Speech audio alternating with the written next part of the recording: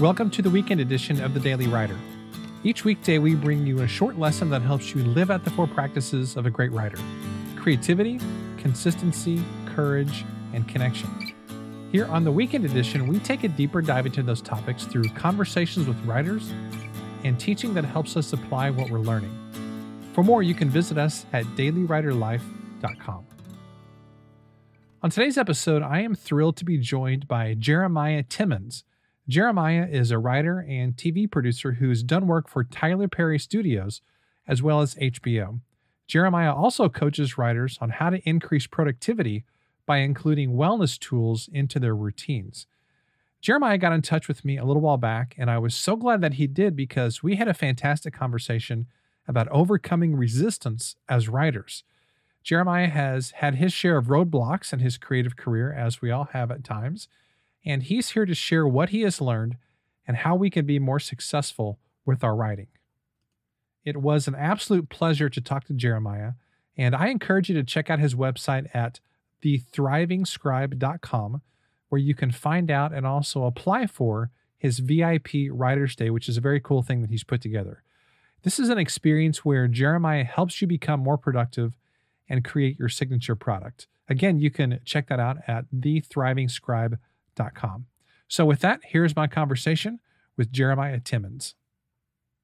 Jeremiah, welcome to the Daily Writer Podcast. I am so excited that we're chatting today because, first of all, you're doing a lot of cool stuff, and I'm excited to dig into some of these topics that we're going to chat about. But first of all, I want to ask about your background as a writer, particularly how you came to work with some really cool entities such as HBO, Tyler Perry, and so forth. I mean, that's like the cream of the crop.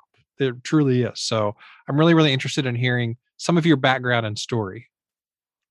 Background and story. The long version would be me being a nerd of a kid, but not too many friends. And because of that, I was attracted to a lot of comic books, graphic novels, anime, and just movies in general. That kind of like, because I feel like we all get very well versed on story at a young age. And then as we get older, and if we decide we want to write, it's just a matter of putting a name to what we already know. But the short story is in Atlanta, started writing for a bunch of local comedians because, you know, everybody thinks they're funny. I definitely thought I was funny. And, I got a bit of a ways with that. And then Atlanta's this was 2015, 2016. And Atlanta at this time was still getting used to its whole like production boom. And in these circles, it was still fairly small. So you happen to know people that know people that know people. And I ended up through a friend and one of the people I've written for, getting a job at Tyler Perry Studios. And at Tyler Perry Studios, if you don't know, it's like a shark. You stop, you die. So you have to keep moving, and you have to keep producing, and you have to keep getting this material. And, you know, that's just the nature of the beast. But the trick is to do it while still maintaining a bit of your sanity, while still not, while doing it in a manner that is both productive and healthy. And that's a trick. And that's what a lot of people that I work with, particularly at Tyler Perry Studios, were struggling with. But, you know, I ended up making my way to LA because there's a lot of opportunities for me here. And I started working on Insecure season 4.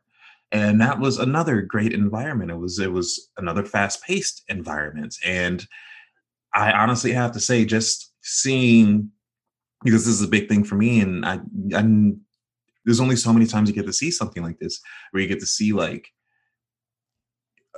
people of color creatives, Black creatives leading the charge in front of, behind the camera, making the material, getting the stories out there. Just a free reign, so to speak, you know, where you're not necessarily hampered and you can actually just kind of spread your wings and articulate what you want to articulate, how you wanted to articulate it. And that was a beautiful experience. So that's that's where I am, catches me up to present day. And then of course I'm doing my Thriving Scribe coaching program, in which I help emerging writers, even established writers, kind of get clear on what they want to say, how they want to say it, and develop a process in which to kind of address that. And again, a healthy and productive manner through holistic tools. Wow. That's cool. I I know love it's it. a I love it. mouthful. It's such a mouthful. Like, Now I walk needed us to drink through, water while I was talking about that. if you can, walk us through what kinds of things were you writing for Tyler Perry Studios? What does that actually look like in practice? Do you go somewhere to a writer's room? Do you go off and do your own stuff and submit it to producers or other writers? Like, what does that look like in practice? Well, it's one of those things where it's kind of like you do go off, and it's like, grade school, in which they break the classroom up in teams. It's like you get this project, so there'd be X Okay. amount of writers, but there'd be like 3 or 4 shows. So TV you shows get or movies or TV shows. okay. TV shows. There's other people. There's departments in which they handle this, and they have their own processes for that. But I was mainly focused on the TV side. And Okay. then what they'll do is you'll get like work with 3 or 4 writers, and you'll go and break off. You can stay in the studio. You can, at the time, you could go to a coffee shop and you could do whatever. Back in the But day. yeah, back in the old times, The old uh, days. BC, before Corona. Um, That I am totally going to use that. I love that. But no, and you could break away, and what would happen is that you would have your assignment. You would have 3 or 4 episodes to write for 3 or 4 different shows. So you have to have those episodes done, and it'll be like 30-minute comedies. So don't get me wrong, it's not easy by any means, but there's a difference between like a 30-minute comedy and like an hour drama. Okay. So just page length being one of them, and then different things to consider. But you'll have those episodes to write. So you're working, you have like several plates in the air spinning at the same time. And you have to remember, the rules, the characters, the beats, not only the story arcs, but the character arcs for each particular show as you're writing them. And for those in the audience that's done that with one show, it can be a bit maddening, just to be as detail oriented as possible. So to try to do that with 3 or 4, you have to have certain things in place. You have to have certain structures and frameworks, a certain apparatus. And I will say this, it works like a well-oiled machine. Tyler Perry Studios, they wouldn't be able to operate otherwise. They work like a well-oiled machine. It's like that, NASCAR, that pit stop, in which they dismantle and reconstruct a car in 45 seconds with, clockwork precision, because you just got to keep moving. So that was, thinking about it now, I almost miss it. Like just the seamlessness in which things run. From a business perspective, excuse me, sorry. From a business perspective, how does that work if you have your own production studio? So obviously Tyler Perry is a huge name in entertainment, lots of things under his name. Does he still own the content? Like when he produces, or his company produces the TV show, does he license that to a network, but he still owns it? Or how does that actually all work? Here's the reason I'm asking that is because I'm curious how you go for what's the advantage of being, let's say, someone who's a writer or a director or actor versus you have a studio where you're actually creating the content yourself and you own it. Maybe that I'm probably not even making any sense with that question, but no, it does, and I see what you're saying. Now keep in mind, it's one of those things. I'll be honest. Insecurity about me is that I can think about the creative all day, and I'll get lost in that. It's essentially you get paid to daydream. I feel like you get paid to fantasize. But my business, know-how, the things that you learn in B school, I always feel like it's not as polished as it should be. So what I'm going to do now, and as I proceed with the answer to your question, is going to be like my much an educated guess. So I know by being in a WGA or whatever guild that you're in, whatever union that you're in, that if you were to produce something for TV, excuse me, if you were to produce something for TV, you are tied to that in a way. You don't necessarily, you don't necessarily get residuals, but there's a certain amount of monetary compensation. My cat needs to get outside the office because he's ridiculous. It's all good. Monetary compensation that you get for the life of the license or as the show goes on, blah, blah, blah. But what the producers particularly is, and in Tyler Perry's case, what makes this awesome is that he is the A and B of it all. He creates the content, puts the pieces in place, owns the content, Mm-hmm. and he also produces the content and gets it to air on these networks in which he has partnerships with. Okay. So it's like, for lack of a better term, double dipping. So I would say, and that's great. That's a great thing that you want to be. You don't want to like, it just enables you to have more ownership and more of a say in the direction, because you're not making it to standard for anybody else. You're not making it to market for anybody else. You're making it to market for you. So I love it. Yeah. And yes, there's I believe the networks come to him for the content. I believe the networks are getting a part of what he has going on because they need him at this point more. Yes. They need the content. They need the episodes. They have the viewership that loves the content. And if they don't have it, if they don't license it from him, then they're the ones falling by the wayside. Yep. Whereas he will be fine. He can take it to somebody else. So he definitely flipped the dynamics of that. I love that so much. Right. So essentially you have the distributors coming to you, asking you to distribute your content. Therefore, you can set the terms of the relationship, which is different than so much of how we normally think of the creative process, which is I'm going to make this thing that I'm going to see if I can find someone to buy and distribute it. It's like, man, you want the people coming to you. That's a much more advantageous place to be if you can get there ultimately. No, that's great. And the closest parallel I can think about is like Elon Musk is where Elon Musk could have easily made the Tesla, or the company could have made Tesla and he given it to a dealership. But then you start to think, oh, wait, why do I need a dealership? Exactly. And that's not a one-to-one comparison. That's the closest thing I can think of in which you're both the manufacturer and the distributor. Kind of like Apple in a way. Yeah. Versus Microsoft, where Microsoft makes,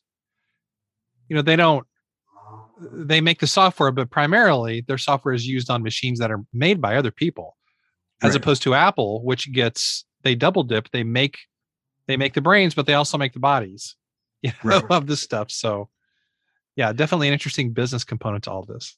And I think honestly, I feel maybe it's just the proletarian in me, but I feel like once you control the means of distribution, you can have a bit more of a less structured corporate. Like, think of how many properties that we've seen in a television or film medium that were just, for lack of a better term, like brutalized or butchered by going through this corporate morass of opinions and notes and things that honestly just bogged it down for no reason. Maybe and film critics who don't know anything, who are just, their whole job is to sit back and find fault with everything, which is like, I mean, that's a whole other discussion. Get it, but I don't envy them. It's good money if you can get it. It's a good, if that's what you like to do.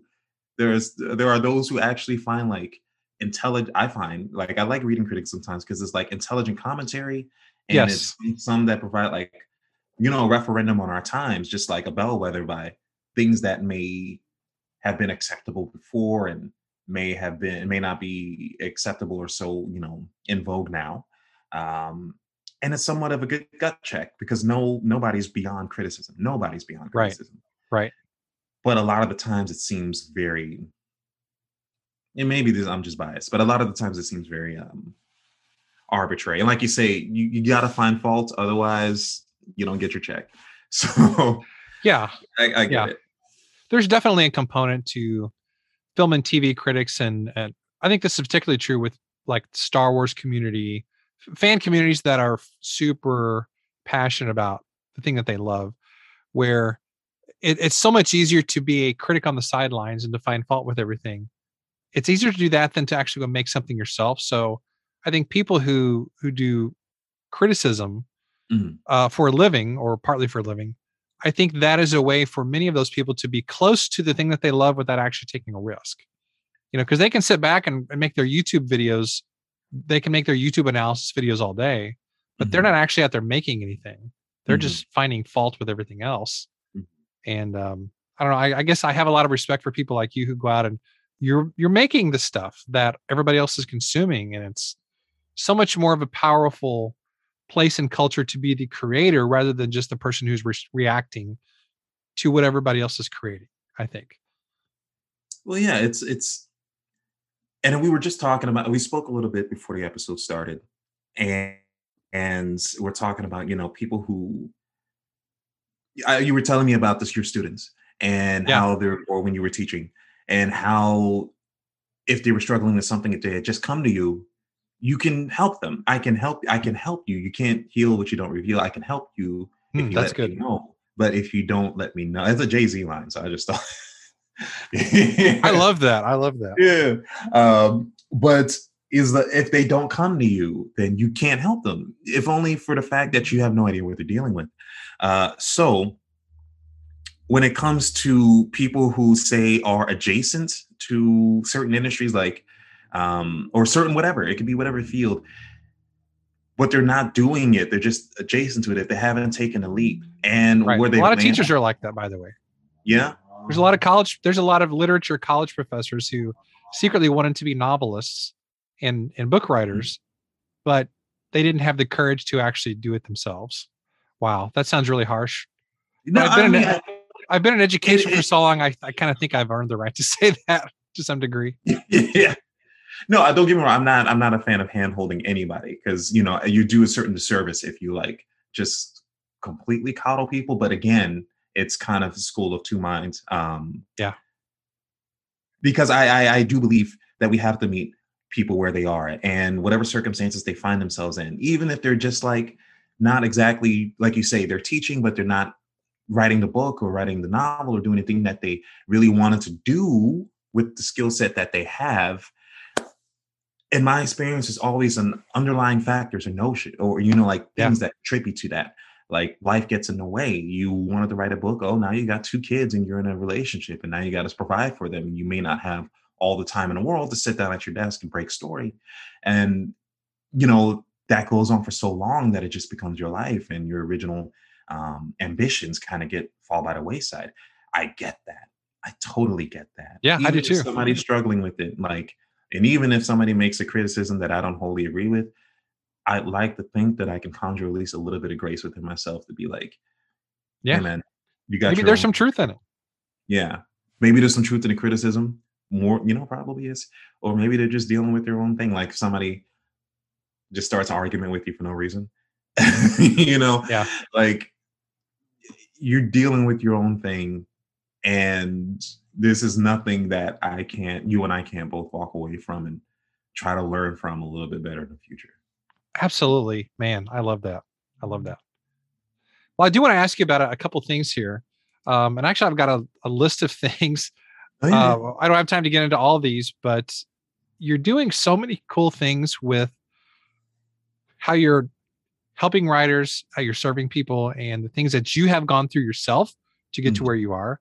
That, man, I wish we had hours to dive into all this. But I one don't thing I know. want to ask about is this really, I think is an important topic, is overcoming resistance as a Oh, writer and as a creative. I know that's something that you have dealt with yourself just by definition of being in the entertainment industry. You've got to overcome the sense of resistance. So I'm curious if you can talk a little bit about what you have learned about how mhm. to overcome that resistance, that fear, that impulse we have to run the opposite direction whenever we're doing something scary. It's manifold, man. It comes in many different ways. Um, to name a few, and I'll be brief because I know I have a tendency to rant, but uh, one of the which I've seen is that whole thing where like familiarity breeds resentment. Mm, And there's nothing you become so familiar with as your own work and your writing and your own perspective. So it's a lot of the times where the clients that I work with, they will have an idea and they'll be supercharged, really excited about it, and then they'll get to work and then they'll start losing steam, because the more they get acclimated, because writing is kind of like chipping away at like a sculpture. You're seeing the shape that's underneath by doing revisions and edits and going back and looking at your storyboard and just how you map the whole thing. You're getting to the heart of what it really is, as opposed to what you thought it would be. And a lot of people tend to lose steam when it comes to that, because they become so familiar with things that it loses resonance with them, it loses its impact with them. mhm. That's not to talk about its inherent value or inherent resonance, because you and I, with fresh eyes looking at the story, would see, be like, oh, this is marvelous, keep going. Even them, if they took some time and distance away and didn't continuously, burn the candle at both ends when it comes to completing the project, they can come back to it after a period and be like, oh, this is amazing, I'm going to keep going. So that's one way in which I've noticed. Another would be perfectionism, in Oh which, man.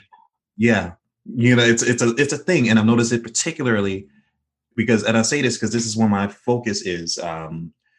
This industry has certain aesthetics, and people who look like me, black and brown people, aren't necessarily as prevalent as the next person. So it's People who look like me. yeah. Well, that's the a thing. white middle-aged guy. It's the realities of the situation, and there's progress being made. But for the time, like if you were to enter a room right now and you were the only man, it wouldn't be you would notice. You would notice. And there's a lot of rooms in which there's like only one or two. And so what happens is you find yourself becoming less of a person, less of a writer in your own individual right, and you become representative of like your entire demographic. There's been rooms in which I've been in which there's only one woman, and then she would only be consulted when there's like a storyline or plot or Wow. beat, like a plot line that directly involves like a woman's perspective. Forgetting the fact that she's also a human being. Exactly. She has exactly. like a shared lived experience as much and as valid as anybody else. So these things tend to happen. And when that happens, just being on that side of it myself, you think that everything has to be perfect. You have to constantly justify why you're in that room. And you have to always, always, always prove yourself. And you know that your colleagues that don't share your demographics, they don't feel like that because they don't have to feel like that. And that is not to strike them or indict them. I envy that. I want that. That should be the way it always is. We don't constantly, like, just you being hired and you being in that room proves that your voice has value. Yeah. That's it. That's the soul determining factor. You don't need to, but anyways, yes. So perfectionism is another, and just the sense of self. A lot of people, I've talked to 21-year-olds that knew their voice or that were confident in their voice, and I've talked to 60-year-olds that were not. It's a matter of knowing who you are, what you want to say, and who you want to say it to. Those are the 3 key points that I find that helps in building your sense of self. Okay, can you repeat those? Yeah. Who are you? What culmination, what series of events has occurred to bring you to this point in your life with this perspective, with this pathology, this mindset? What do you want to say? I promise you, whatever you got to say, the internet is proof positive. Whatever you got to say, there's going to be an audience for it. You just have to work on your messaging and how you want to say it. What do you want to say? What are your themes? What strikes with you? And who are you talking to? Who are you talking to? I'm not going to recommend a Star Wars movie to somebody who is really, really into Tom Clancy or novels, or, I'm not going to, you have to know your audience, basically. You've got a great book outline there, by the way. What's that? So you've got a great book outline there, by the way. So because I'm a ghostwriter, I'm always thinking in terms of books and outlines. Yeah. So seriously, if you ever write a book, I hope that you consider writing a book on voice, where literally like section 1, you're talking about who are you? Section 2, what events have brought you here? Section 3, what do you have to say? And then who are you talking to? Your audience. I mean, wow, that's fantastic. No, you've got a lot of really good stuff right there. No, it's cool. And I figure it's like one of those things. And thank you. But it's like, once you have those things down, everything else comparatively is gravy. It's like when it comes to writing a script, for instance, you get the hard work is in pre-planning and mapping out the story, breaking the story, and deciding which way it's going to go, building the rules of the world, getting that series Bible, or whatever you may be doing now. The easiest part is writing the script. Because you're just implementing what you've already established. Everything else is written. The script is just, for the reader, for the viewer, for the audience. The script is just, a means of, what's the word I'm looking for? like a conduit to relating that story, because the pre-planning materials and the promo materials and everything else that you constructed prior to that already has a story. The script is just a streamlined version of that. Man, that is cool. That is cool. It is so neat to hear you talk about this stuff because I've always been into screenwriting and movies and storytelling. Mhm. And of course, you dive into this a lot more, into the things that you help clients with and so forth, which is so cool. So I appreciate you sharing just a little slice of And this with us. no, it's awesome because it's I find, and again with this side of things, you know, we're Tyler Perry, HBO, you're in a room of people who chose to be there.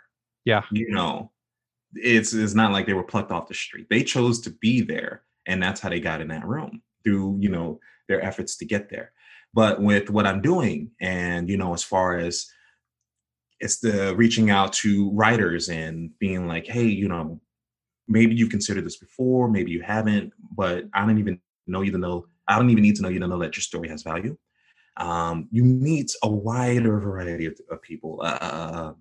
Golly, like I told you, I have one conversation. One of my clients is like 21 years old, just about to graduate college. Really wants to be a screenwriter, and he's taking his first stab at it. Another 60, she had her family. She lived Mm. her life. She still has a lot more life left to live. And she's like, oh, I want to try this now. And you don't meet that, you know, diverse array of people Yeah. all in the same, you know, all writers on any lot. You don't. You know, so it's amazing, and it's an amazing experience, a period of discovery for me. I don't, this is going to sound incredibly naive. I understand in 2021, but I really wrestle with the mentality that so many people have where they just kind of want to insulate themselves within groups of people that are just like them, they look like them, they believe like them, and so forth. You know, I guess it just kind of seems obvious to me, and I know not everybody thinks this way, but my life is enlarged. My life is made better when I spend time around people who are different than me. When I hear their stories, when I hear about their life experience, when I hear their perspectives on things, like that enhances my life. That excuse me, that makes me better. That helps enlarge my perspective. It helps me become more empathetic to other people who are not like me. Okay. And I really, the older I get, the more I struggle to understand why everybody does not think that way. And I understand a lot of people don't think that way. But it's very, very frustrating because I'm like, man, we need more screenwriters. We need more directors and producers and artists, musicians of every conceivable kind of background because it enriches and it enlarges everybody else's experience. And I really struggle to understand why not everybody wants that, you know? Maybe and then maybe that's the question of our day. I don't know. But I'm sure everybody who is a part of any screenwriting team comes up against that same thing because we need more stories, we need more diverse stories, we need a wider variety of stories and perspectives, I think. No, you're absolutely right. And because you only know what you know. I only have Yeah, this. exactly. I know a Right. little sliver, a tiny, tiny little sliver. I want to have a bigger sliver. You know, that sounds weird to say, I guess, but yeah, I want to have a bigger perspective on life. That's not just my little tiny confined perspective. No, and that's right. And I feel like here's where I get a little Marxist. Here's where I get a little bit like conspiratorial. You know, those people that like lean in real close and invade your personal space. And it's like, Yeah, hey, man, we got all the people out here, right? You got the screenwriters, you got the directors here, but it's the system. It's being recognized by the system. And you have to work in the system. Because that's it is all these, you have these artists, and we're chock a block full. You know, nobody's lacking for creatives of any particular demographic or yeah, lived experience. But it's a matter of this system working to recognize and to make space for those stories. right, right. And that's a work in process right now because this system, as we have it, is the biggest means. Like Western media, you can fly to any one point in the Middle East or a remote part of Australia, and they know who Jerry Seinfeld is. Yeah, They know Friends. yeah, They know rap music. So it's a matter of having this system make space for those diverse array of stories, as opposed to just like very picky and choosy. But you're absolutely right. And I don't know. It's because again, there's no. It's one of those things where I'm not going to pretend I have any insightful suggestions on how to fix like fundamentally. But I do Yeah. know it's not any one solution. It's like Voltron. There's going to be many solutions coming together I love the for Voltron reference. yeah, as many solutions coming together to address one overarching problem. But what Yeah. I can say is that it doesn't hurt. Like me, I find myself writing female characters a lot for in a different particular way. Those who female characters whose what do you call it? Whose personality and character isn't modeled after trauma inflicted by a man. And Yeah, because that's so much of what's out there. right, and I see that a lot, and I'm not knocking people who written that because those that is a very real, ongoing, persistent Yeah. thing. So much so to which it's almost normalized in our culture. So that story, those stories need to be told. It's just I haven't seen so much media in which blah blah blah, whatever. But again, I'm a guy, so Yeah. who am I to to kind of like co-opt a woman's experience or to speak on what it's like. So what I try to do is to safe check my blind spots. Is there are certain people that I consult with, that I do my research with, even if it's just such a problem like do we have time for a little tangent? Yeah. Of course. It's my podcast. We have time for whatever Yeah. we want to have time for. Okay. And it's the little things. It's the little things. The devil's in the details. I remember reading this one piece. It's a studio. I'm not going to name it, but it's definitely. I feel like every other week you see a scandal about it, a network, and they had this showrunner that was doing the show, and he was writing it with his writers, and there was like two female staff members, and the rest of them were guys. And the scene they were writing is with two women. They were walking into a building, and they were doing a walk and talk. They're walking into a building and then they get on the elevator. And before the elevator doors can close, a guy gets into the elevator, a homeless man. And then, it's supposed to be one of those funny little gags that play in the background.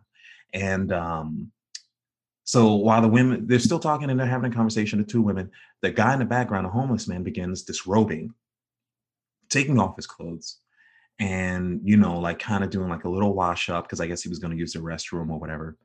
And then in the scene, the women, the female characters don't notice, or then maybe just, oh, it's a city living. I'm just, man, living in it's just what to expect. It's our world. And this, it's supposed to demonstrate how inured they are to, certain things that would make other people squeamish and to show that they're tough and all that good stuff.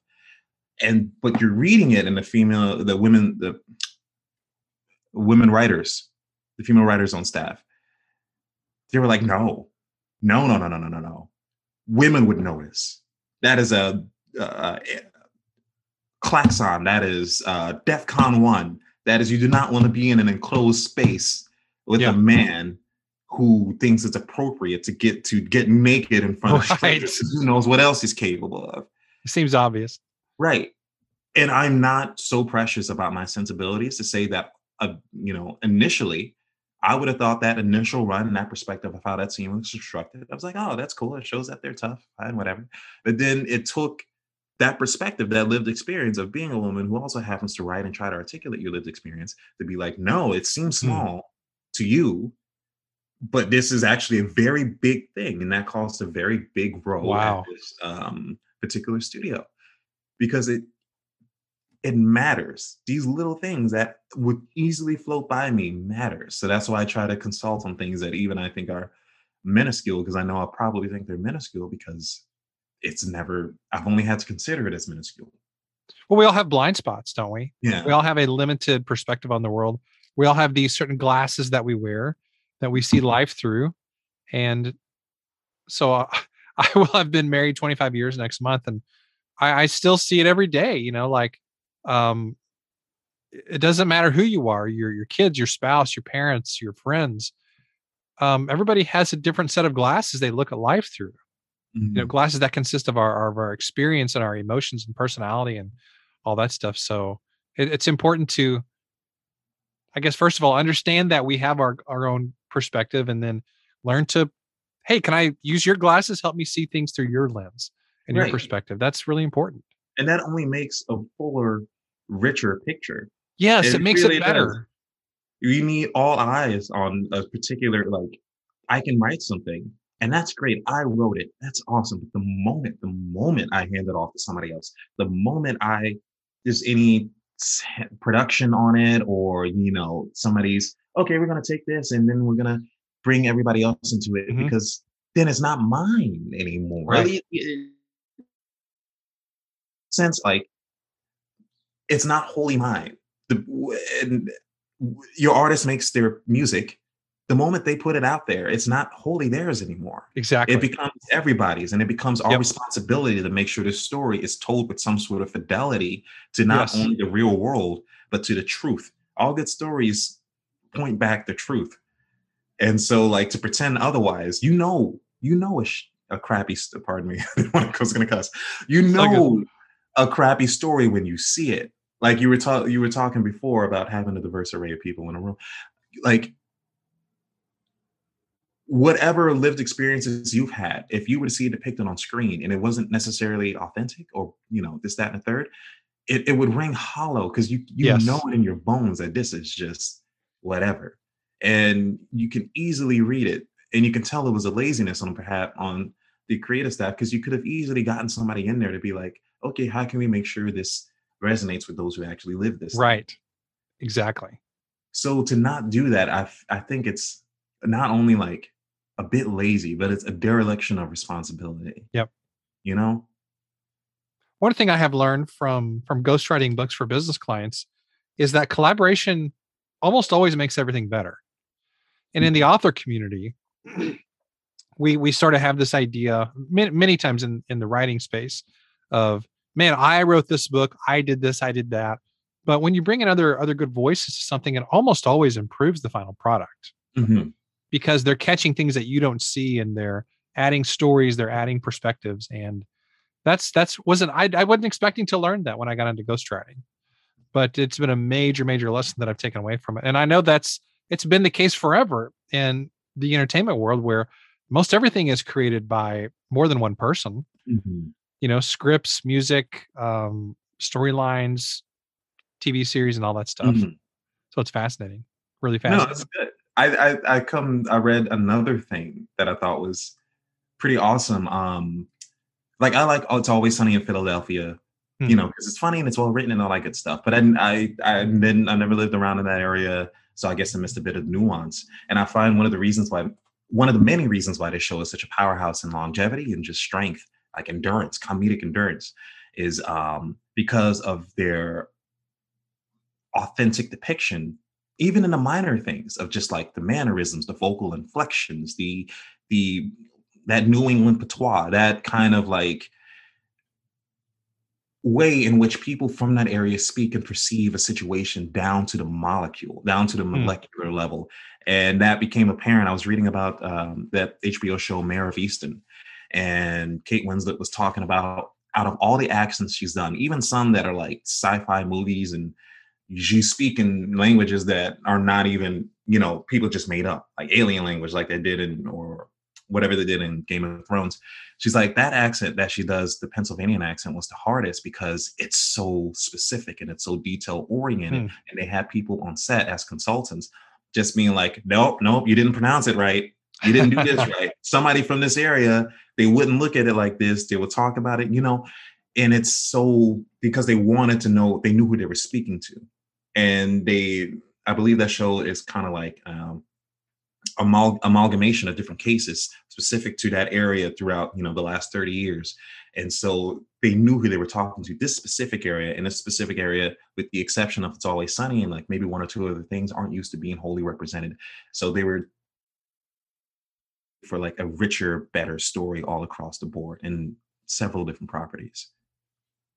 Wow.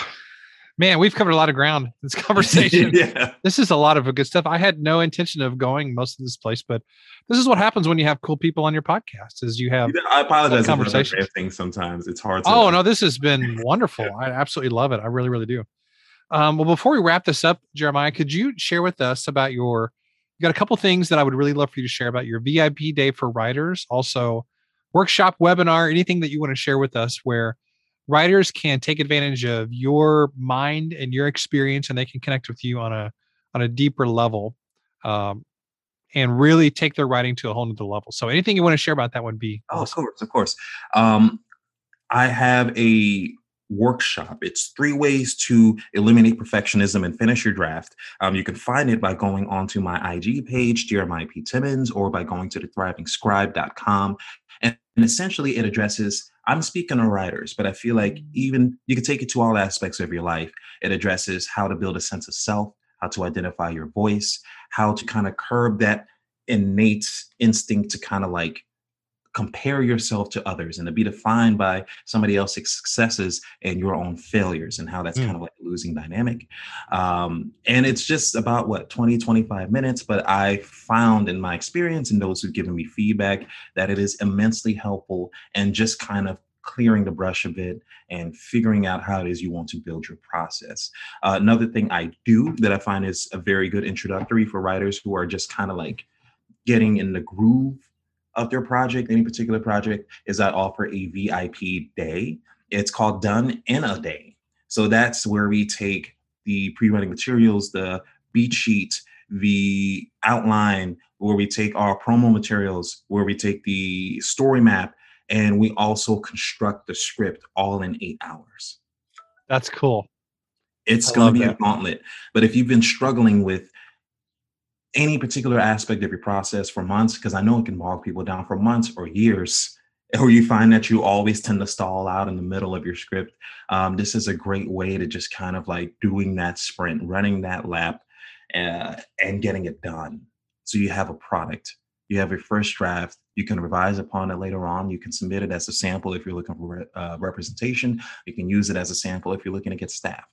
And it works very well in a lot of regards. Man, I love that. Thank you so much.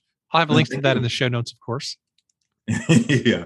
Yeah. But no, I appreciate you, like I said, sharing the platform. It's awesome to talk with you. It's been a very organic and free flowing conversation. That's something I always hope for.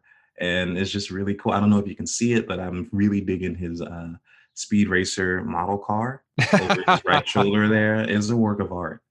Oh, man. Yeah, I watched it all the time when I was a kid. I wanted to be Speed Racer as a kid and Yeah. always loved that cartoon and loved the Mach 5. And Gee, right above that, I've got of course, the the Back to DeLorean the from Future. Back to the Future 2 Yeah. and a TIE Fighter. So I just love all those kind of nerd 80s vehicles, you know. No, I've been admiring because I've been looking at, he's got this complete wall of books behind him, honestly.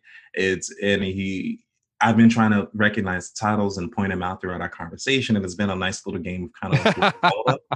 And then I see these little tchotchkes of the Speed Racer, the DeLorean, the TIE Fighter, and it's all super awesome. So just having that conversation and having this visual feast alone has been a great way to spend this morning. Cool.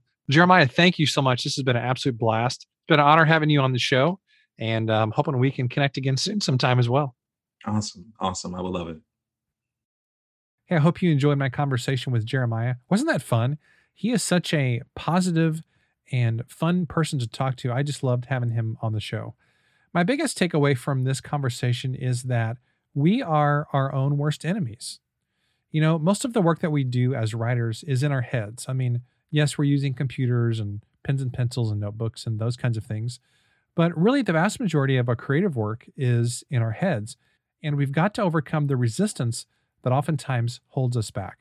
So that voice you hear in your head, the one that's trying to drag you down or tell you that you're not talented or that you're not worthy, you've got to get rid of that guy and realize that you do have talent and you do have something to offer to the world. So get out of your own head, keep pressing on, and keep on doing the work, most important of all. And also, I want to encourage you to check out Jeremiah's site, which is thethriving.scribe.com, in addition to checking out his VIP Writer's Day, which you can find more about at his website. Thanks so much to Jeremiah for being our special guest today, and I hope you enjoyed this episode. It was a blast. So thanks for listening. Thanks so much for listening to today's episode. I want to take a moment to let you know about our daily writer membership community. One of the very best ways to develop better habits and impact more people's lives with your writing is to spend time around other successful writers. So if you're tired of feeling isolated and chasing success on your own, then I know you're going to love the Daily Writer community. For years, I searched for the kind of writing community that I would want to join, but I could never find what I wanted, so I created my own. Some of the features include weekly writing sprints, monthly community calls, book discussions, calls with guest experts, and much more. For more info, you can visit dailywriterlife.com/community. Thanks, and I'll see you tomorrow.